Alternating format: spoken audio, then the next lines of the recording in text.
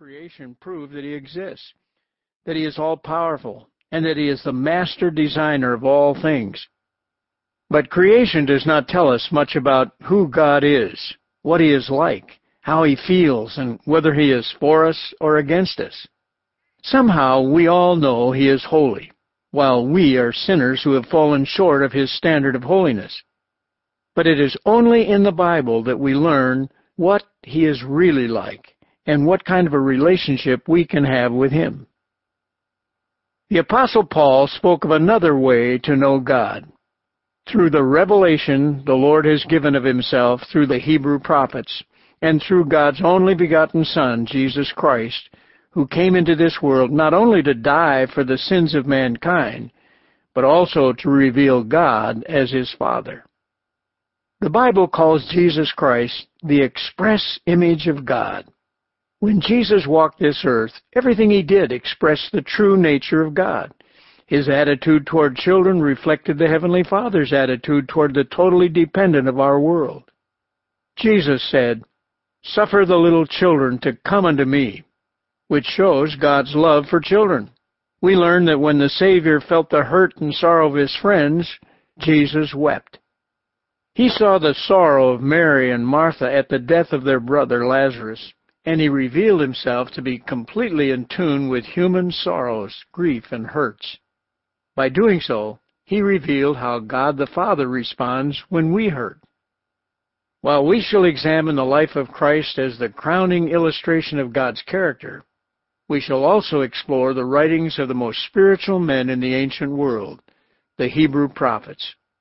From Enoch, Moses, Samuel, and the 12 minor and 4 major prophets, we learn things about God that would otherwise remain unknown.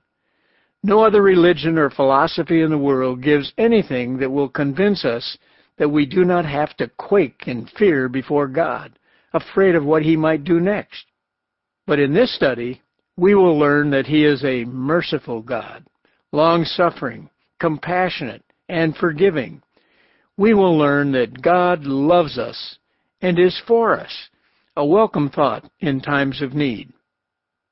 Sooner or later, we all face our own personal times of crisis. I pray you will see that whatever the cause of your misfortune, you can turn from wherever you are, like the prodigal son, and return to your Heavenly Father. I cannot view God as a cruel taskmaster standing at the gate of heaven trying to keep people out. I see him as the loving, merciful Heavenly Father, just as described by the prophets and Jesus, his Son, who stands at the gate of heaven seeking to draw the greatest possible number of men and women in.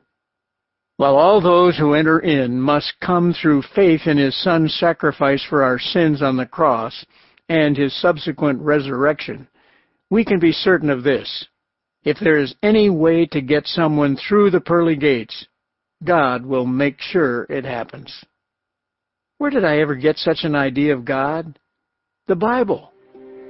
The Word of God remains the only reliable source of who and what God is, and only there can we discover the wonderful plan he has in store for humanity. Now I invite you to make that delightful discovery for yourself.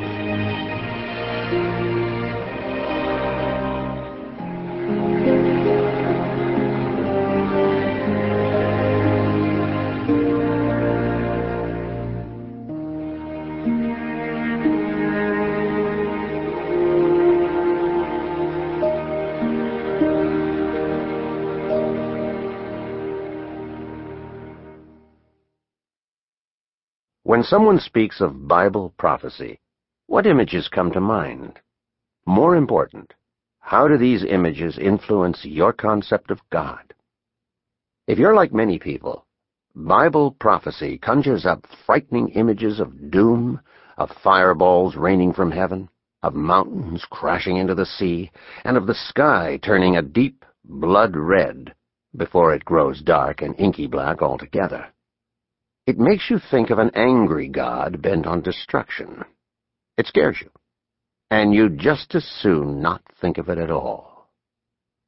When many folks ponder the Bible's predictions about the future, They often dredge up mental images of terrifying calamities, as well as grim scenes of a furious God flinging one bolt of judgment after another at trembling sinners.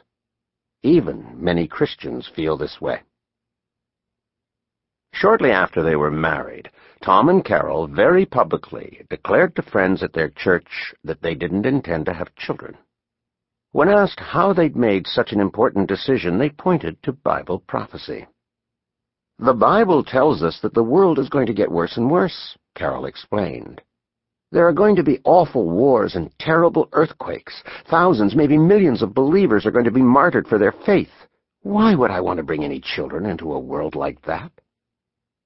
Tom wholeheartedly agreed.